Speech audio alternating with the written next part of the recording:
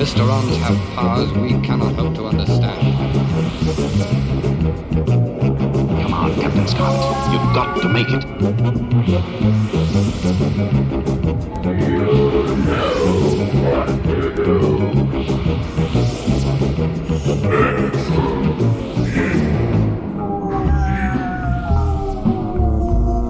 Welcome to Spectrum in Review with myself, Danny Staples. And me, Chris Rigby. And I'm going to be bringing more energy to this next episode of the soon-to-be award-winning podcast. That is indeed the goal anyway. I don't know about you, Chris, but that's definitely my goal. Yep. Awards are plenty. And if not, we'll make our own and, give them to ourselves. Pat on the back. Well, yeah, but I mean, that's loser talk, to quote Homer Simpson. So we won't be giving ourselves an award, but we aspire to win an award. But to do that, we have to enthrall you all listening to this and engage you in a way that no other podcast, in fact probably every other podcast, has managed to do, by reviewing Gerry Anderson's Super Mario Nation series Captain Scarlet. And today we're going to do that with episode 2, Winged Assassin. So I think I'd start by just seeing how you are, Chris. I've not spoken to you properly in a week or so now. I'm doing pretty well. Taking life as it comes, I guess. Just it's very slow. I'm trying to not mention the lockdown, but it's hard not to. It's absolutely everywhere, but it's going pretty well overall. Scatterbrain as usual. That's fine. That's why I've asked you to help me.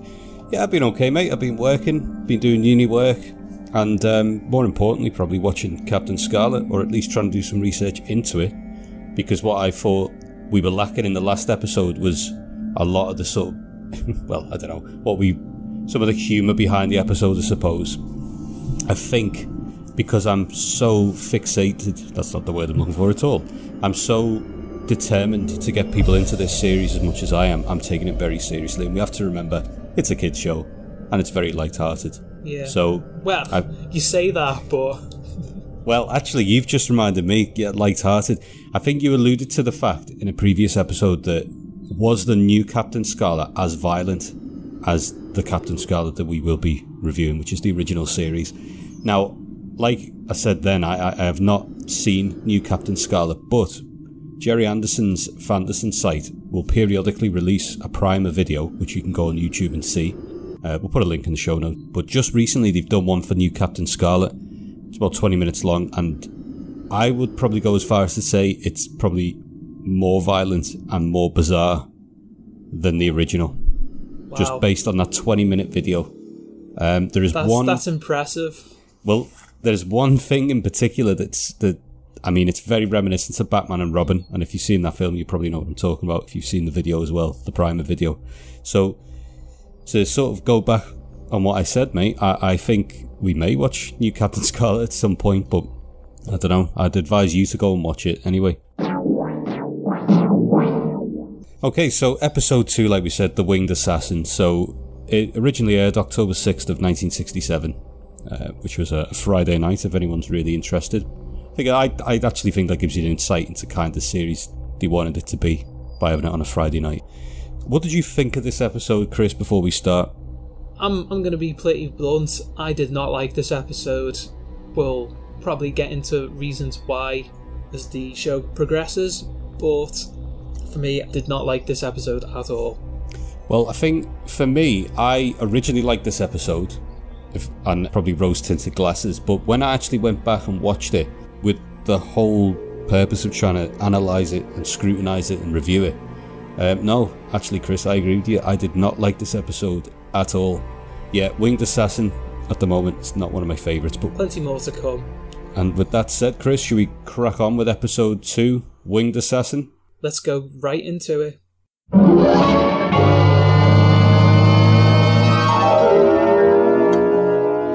So we obviously open with the credits scene again, the intro credits. The cinematography is exactly the same, although the narration has changed. So Captain Blue's narration from the first episode is now replaced with this narration, which will be used in every episode now for the series. And from there, we open with what appears to be a building scene. So it's a city at night, and we come to a bedroom where someone is pleasantly sleeping, or peacefully sleeping, I should say, or so we think. And an apparition starts to slowly descend from a rope and points a gun at the person sleeping in the bed. And before this man can fire from this rifle that has appeared, he is shot by none other than Captain Grey, who makes his first appearance. You say he has a gun. It's a flippin' hunting rifle, and he's shooting them from a good 2 meters away through a scope, which I found really weird. 2 meters because of a certain pandemic that's going on at the moment, Chris. He was maintaining social distancing while shooting someone. I mean, I just felt it odd that he had this massive gun. Well, okay, as a guns expert, what would you have recommended instead?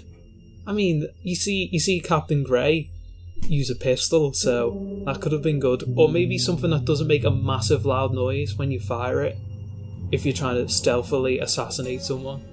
Can you not put a silencer on, like an assault rifle or a sniper rifle? It can, but it's a misconception. Silencers don't completely silence a shot. They just compress the sound. So it'd still make a bang, but just not as loud as it would if you fired it straight off without a silencer. Tell you what, mate, bringing the gun-toting knowledge to this episode, we've only just kicked off. I know, and I've never handled a gun in my life. I watched a lot of Mythbusters though, so maybe that's why. Well, we'll save that for the Mythbusters podcast that we do in the future. This scene ends with the title sequence, Winged Assassin, so we know that's the name of the episode, unless the individual's shirt was sponsored by Winged Assassin, which I doubt. So anyway, we cut to the next scene, which will be the intro credits for every episode now, where we get a rundown of all the characters. And we get Captain Blue, we get Symphony Angel, we get Colonel White, we get the Angels. And then we come to one of the best scenes, I think, which is a graveyard scene, to which the camera pans to the boots, the black boots of someone, and the camera pans to Captain Black in the middle of a graveyard. And as the camera, which we didn't even mention in the last episode, to signify a change in scene, we have the famous, I'm not going to do an impression, but as that kicks in, the camera gets closer and zooms in closer to Captain Black's face, which is terrifying. I don't know about what you thought of that. Yeah, it struck me. I was just like, why is he in a graveyard? It's just out of context shot of him. We need a creepy place to show this creepy man. So I'm guessing because he's dead. I mean, that's the only thing I can think of. Yeah, possibly. Yeah, and it's just great. And to be honest, like I've already mentioned the primers, so I may as well say them again. When I've looked at a few of them, there's just clearly the guys who are fans of Gerry Anderson and know a lot more than I do. They refer to him as a bit of a zombie. So I suppose and not that I can find anything that specifically says that he was a zombie from the moment he went taken over. I mean, he died and then was reanimated, so I guess in the broadest sense, he could be classified as a zombie. Well, I mean, he definitely sounded like one in the previous episode. I don't think I don't want to spoil it for the episode, but I suppose you've probably seen it by now. When he makes an appearance in this episode, he doesn't actually speak. Also, I'd just quickly is that during those credit sequences, this is when the Mysterons are going to reveal their plan, and their plan is to assassinate the Director General of the United Asian Republic. It's a mouthful there. And he is in charge of 200 million people, which Colonel White lets us know, as he relays not only the threat of the Mysterons at Cloud Base, but he also relays the urgency at which they have to protect him. At this point, Captain Blue is put in charge of the mission, and Captain Ogre, who makes his debut, asks Captain Blue, will Captain Scarlet be joining him on the mission? And Captain Blue thinks that's highly unlikely. So, I mean, again, we're getting this what will be a common thread throughout the series now. At the start of the episode, we're going to get the Mysteron threat. Did you think this was a good sort of device to use? I really like it. The opening credits is one of the strong memories I have of Captain Scarlet as a child. You get the music from Barry Gray, that's very iconic and's been stuck in my head since I was a child. And it's just a very economic way of basically relaying to the audience what the plot's going to be. The music used by Barry Gray, it's not, if you think about Thunderbirds and you think about Stingray, I mean, this is such a contrast in the terms of the tense composition of the music. You know, it's not supposed to get you fired up. I think it's supposed to get you quite anxious and on edge. No, yeah, it's very slow. And do you know what instrument it is? Is it string or is it synth? Well, I don't think Kanye West was involved in this in any way, to be honest, mate. So it's probably more likely to be string. Yeah. Seeing as I'm not a musician, I probably couldn't answer that question. If you know, write in the comments section. I mean, if we get 2 listeners, that's an achievement, I think. Both our mums. Yeah. We get to the next scene. Now, this scene, for me, first of all, watching it again now, and I think was the only time that I felt embarrassed almost watching this, you know, in terms of how the examination of Captain Scarlet by Dr. Thorne. So we get into the Medibay, and as I've just said, Dr. Thorne, who is going to be the doctor of Cloudbase, is examining Captain Scarlet. With an unblinking Captain Scarlet, with his feet protruding over a plinth, in the most uncomfortable looking position with a bizarre looking helmet on. Dr. Thorne and Captain Scarlet discuss, or rather, Dr. Thorne is asking Captain Scarlet what he remembers of the accident from the previous episode with your man Captain Brown, Chris. Good old Captain Brown. Now, what's interesting about this as well is when they do a flashback of the car crash, the blue light that was present in the previous episode to signify the Mysteron's presence has just been taken away. So I thought that was quite interesting, obviously. But Captain Scarlet doesn't remember is the actual time that he was under the Mysteron's influence, which we find out is 6 hours. And that is actually a cause of contention amongst Captain Scarlet fans, the 6 hour period, because there seems to be a bit of an inconsistency with it. Were you aware of this? No, I didn't pick up on that. Bear with me, Chris, because I can't do this justice without reading it. So this is from Chris Bentley's The Vault, the 50th anniversary Captain Scarlet book. So, Alien Winged Assassin, Captain Scarlet presents Dr. Thorne with his recollection of the events leading up to his death in the car crash, illustrated by the scenes from the episode The Mysterons. The implication is the Mysteron's retrometabolism process has duplicated the original Scarlet's memories and personality, as well as his body. Thorne goes on to state that Scarlet's mind and body were taken over by the Mysterons for 6 hours. This doesn't quite tally with the events seen in the Mysterons, where Scarlet fell from the London Carview shortly after 9:35 am, which is the time clearly indicated on a clock at the top of the Carview. If Scarlet was under Mysteron influence for 6 hours, the car crash happened at about 3:30 am Greenwich Mean Time, which would be 10:30 pm in New York, yet all of the New York scenes took place in broad daylight. And there we have it. So a little continuity error there. It makes absolutely no difference in my mind, but yes, if you were really going to take this show literally, there's a little bit of a gaffe there. But the main point to take from this is that he was under the influence of the Mysterons for 6 hours. It's beginning to fall into place. But Dr. Thorne then states that Captain Scarlet is virtually indestructible.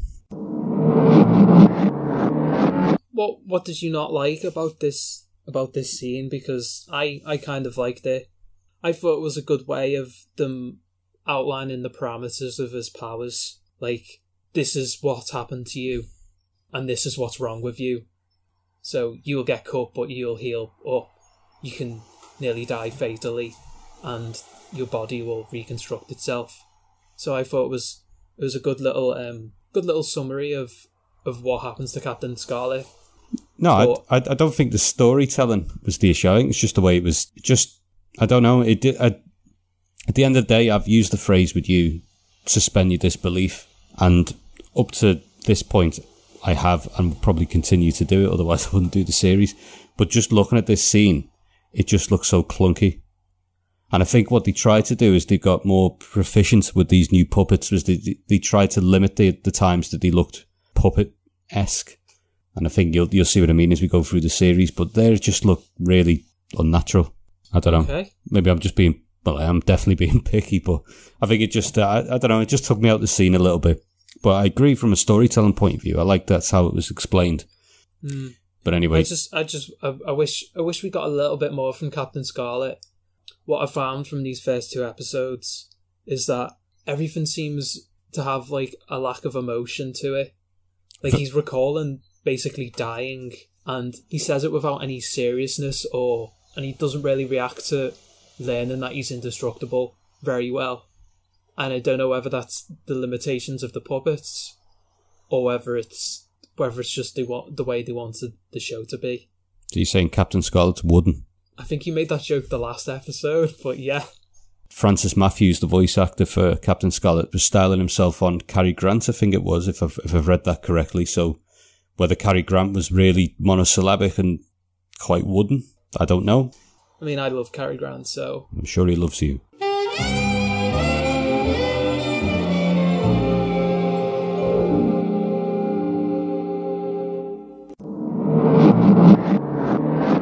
So we cut back to the Cloud Base desk where Colonel White obviously received a rundown from Dr. Thorne with regards to Captain Scarlet's condition, and he states quite clearly he doesn't quite understand all the implications of everything and more tests would need to be done. But he's prepared to allow Captain Scarlet back to active service given the situation they find themselves in, and Captain Scarlet returns to duty. He's then to join Captain Blue on a flight to London to prepare for the defence of the Director of the United Asian Republic. So, I'll just get my point out quite quickly, because I think I have a tendency to just take over the scene, Chris, as you know. But given the fact that they don't understand what's going on, and given the fact that he was under the Mysteron's control, they don't understand what's going on, I don't know whether it was a good idea to allow him back to active service. But they know he's not under the control of the Mysterons. But how do they know that? I know, I thought the complete opposite. Like, you've got a guy who's literally indestructible. You know, send him out. What's the worst that's going to happen? Well, I'll be honest with you, Chris. The worst that's going to happen is that while they take off to go to London, he just punches Captain Blue in the face. They eject from the plane and drive towards the car view of London instead of the actual airport. Forever doomed to repeat the process. Captain Blue of Spectre. Cloud Base. Captain Scarlet and Captain Blue have ejected. Captain Scarlet has taken Captain Blue at gunpoint to a nearby car, and they are now left heading in a northerly direction. Captain Scarlet's car has now turned off the M21 and is heading toward the London car view. Blue of Spectre. Cloud Base. Captain Scarlet and Captain Blue have ejected. Captain Scarlet has taken Captain Blue at gunpoint to a nearby car, and they are now left heading in a northerly direction.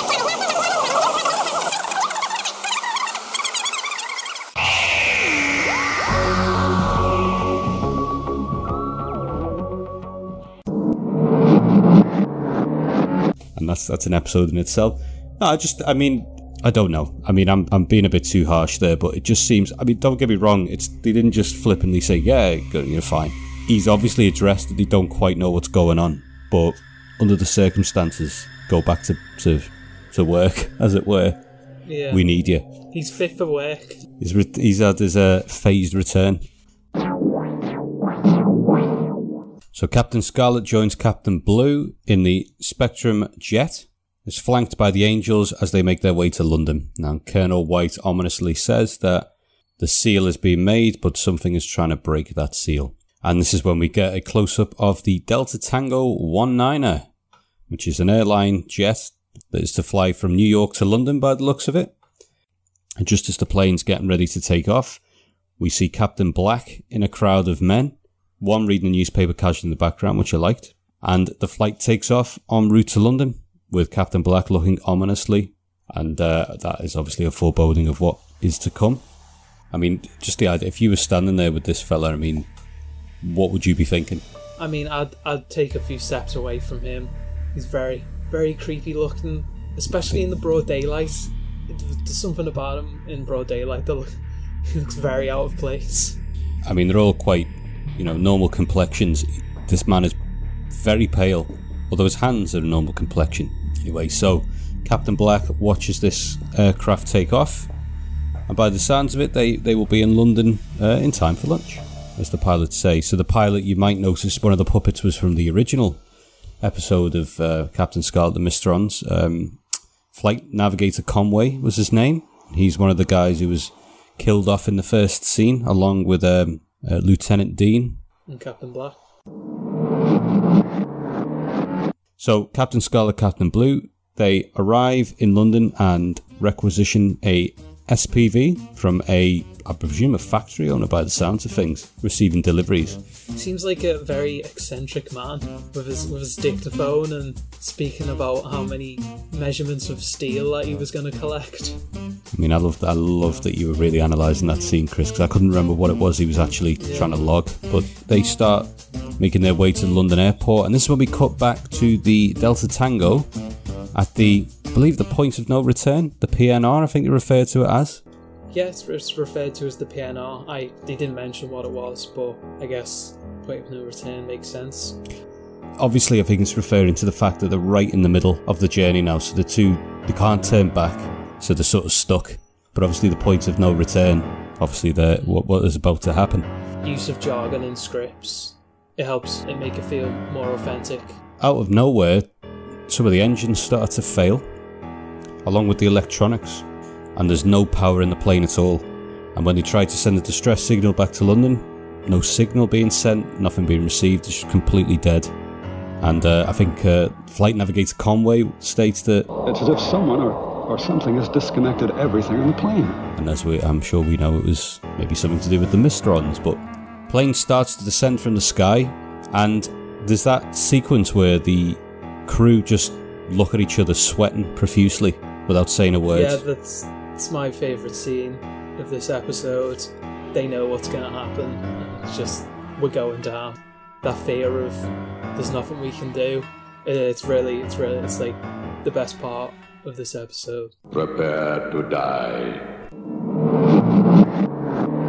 So as the plane crashes into the sea, we see the remains of the Delta Tango emerge from the water, and just as the get a really cool shot. I really like that. Just that image of the Delta Tango 19 floating to the top of the water. And as you say, Chris, as the camera pans up, we see, hold on, another plane. It's an exact replica of the Delta Tango, with what we now see for the first time is the rings of the Mysterons to announce their presence. So we've gone from blue light to green rings. Now, admittedly, we did see it in the credits as well, but this is the first time it's used in an episode. So, Delta Tango has crashed. It's been Mysteronized, and by the looks of it, it's heading to London. So we then cut to Colonel White looking at the plan as it unfolds on the screen outside Cloud Base, and he's in contact with Captain Grey, who is protecting the Director General of the United Asian Republic. Also, we think it's actually a replica, and I think that's probably the easiest sort of shot to obtain from a puppet show, because you don't have to change the actor, it's the same actor. What did you think of the Director General? The real one or the fake one? Well, the fake one. What did you think of his clothes? Well, he just looked like a general by the looks of it. Because I got a big bang of military dictator from him with his Colonel Gaddafi uniform on. Well, if you look at it, he has a red sash, he has an accompaniment of medals, and admittedly, yeah, he does look like a Colonel Gaddafi cap. But he is a general, so he's military. He doesn't run the countries, because presumably that's the world president. I don't know, because he said he's in charge of 200 million people. Yeah, but then, well, we don't know. Maybe there is a history to him. I don't know.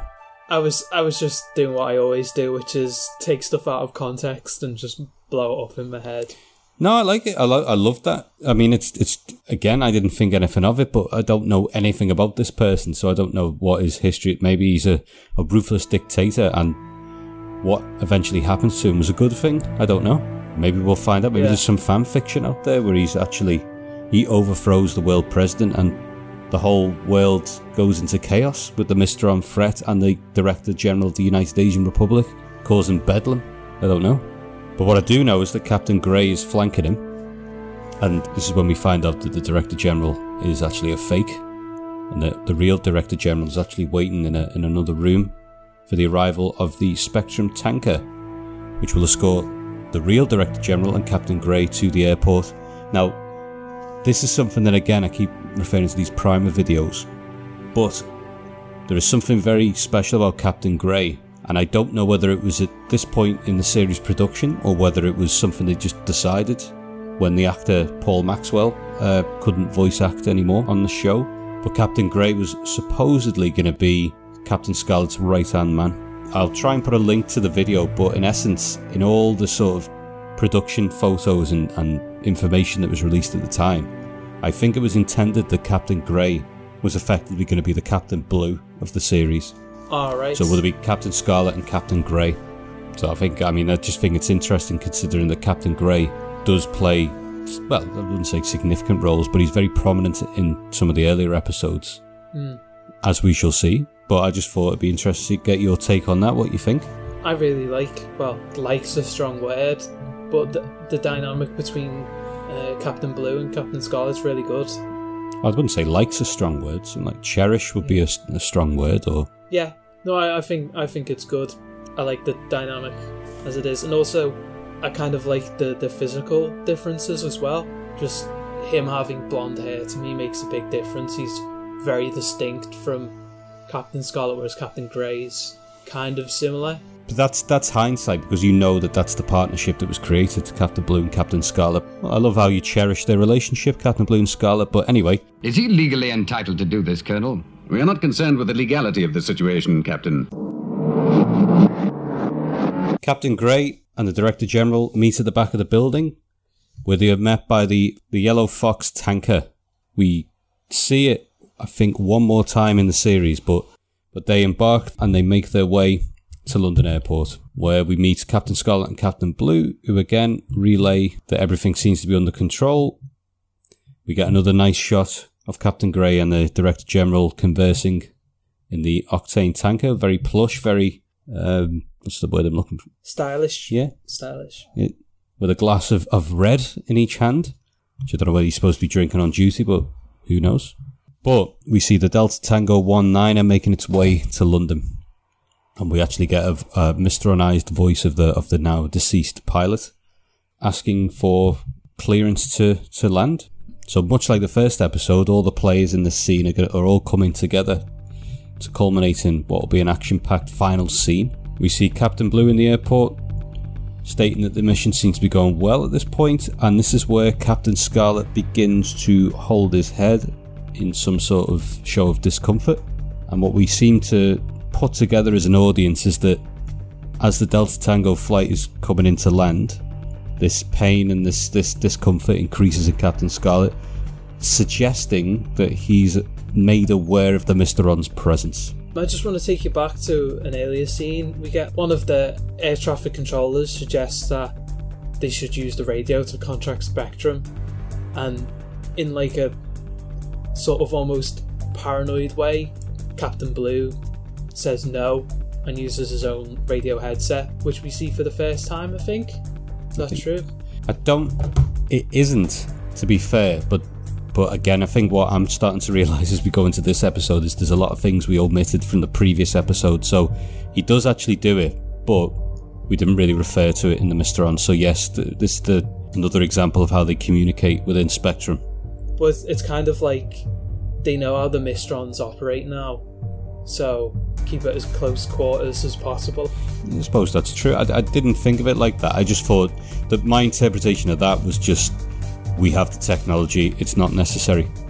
Yeah, you know, there is that side of it. I did also think of that, but I just kind of thought they know that the Mysterons are everywhere and they can hack computer systems and planes and stuff like that. So I thought maybe they've learned the lesson from the first episode and are trying to keep it on the down low.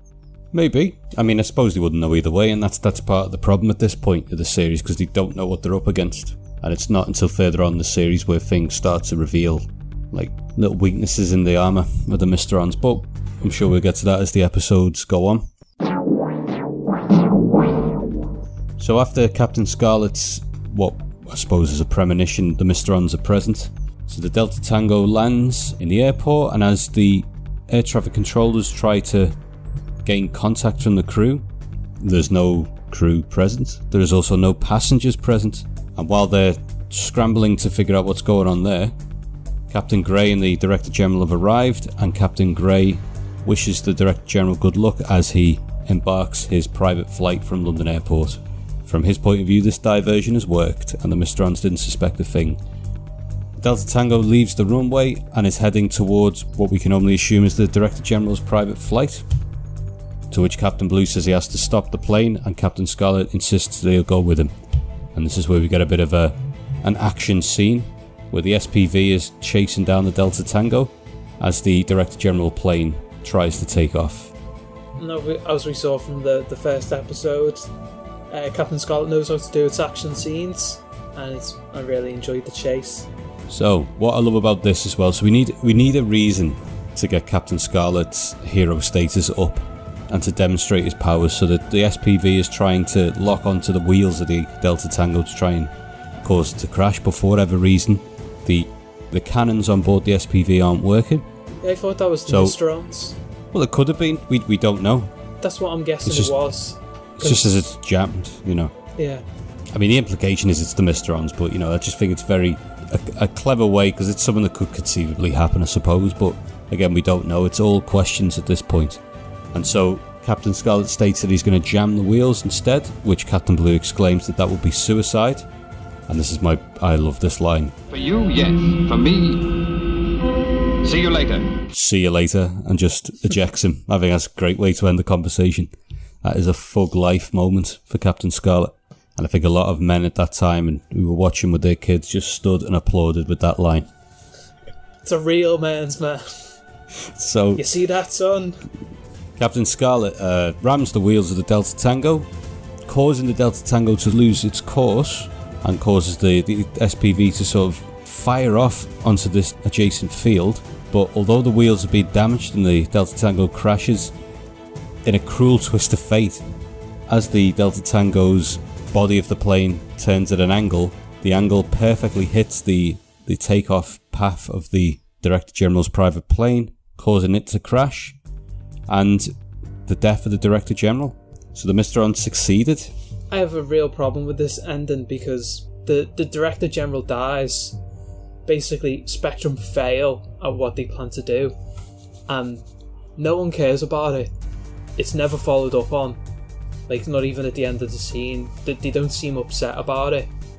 And it's just really frustrating me, because the whole episode is, you need to protect the Director General, and they fail. They make out it's vital, and then nothing comes of it, and it's just really bad, and I don't like it.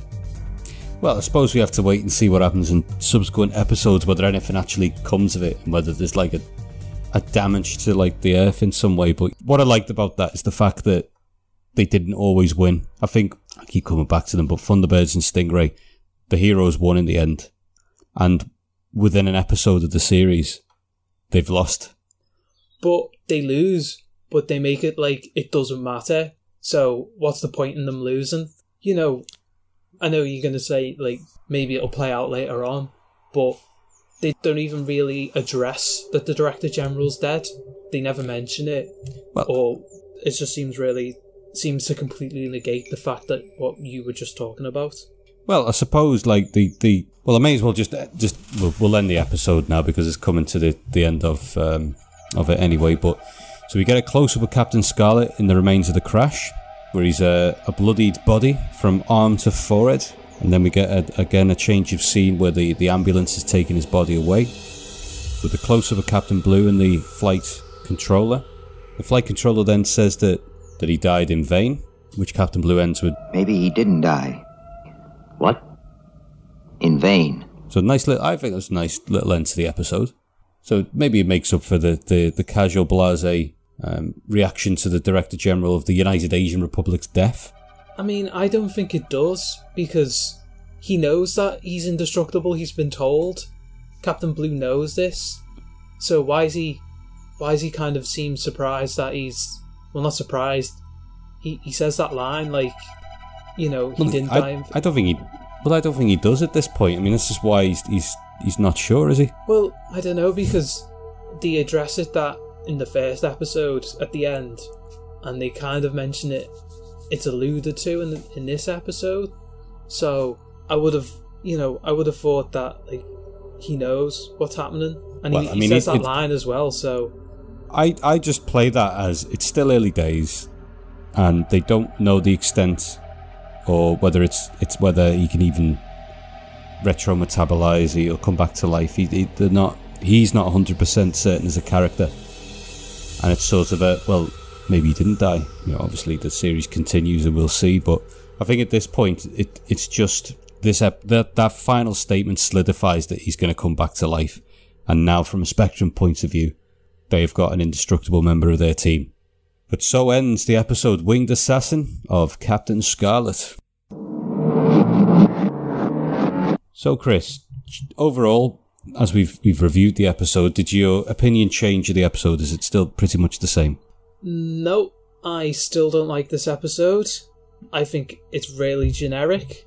I really don't like the Director General. I know nothing about him. I have no reason to care for who he is. I don't know what the stakes are for him dying or not, which is all stuff that should be explained when you're introducing a character or telling a story, or at least in my opinion anyway.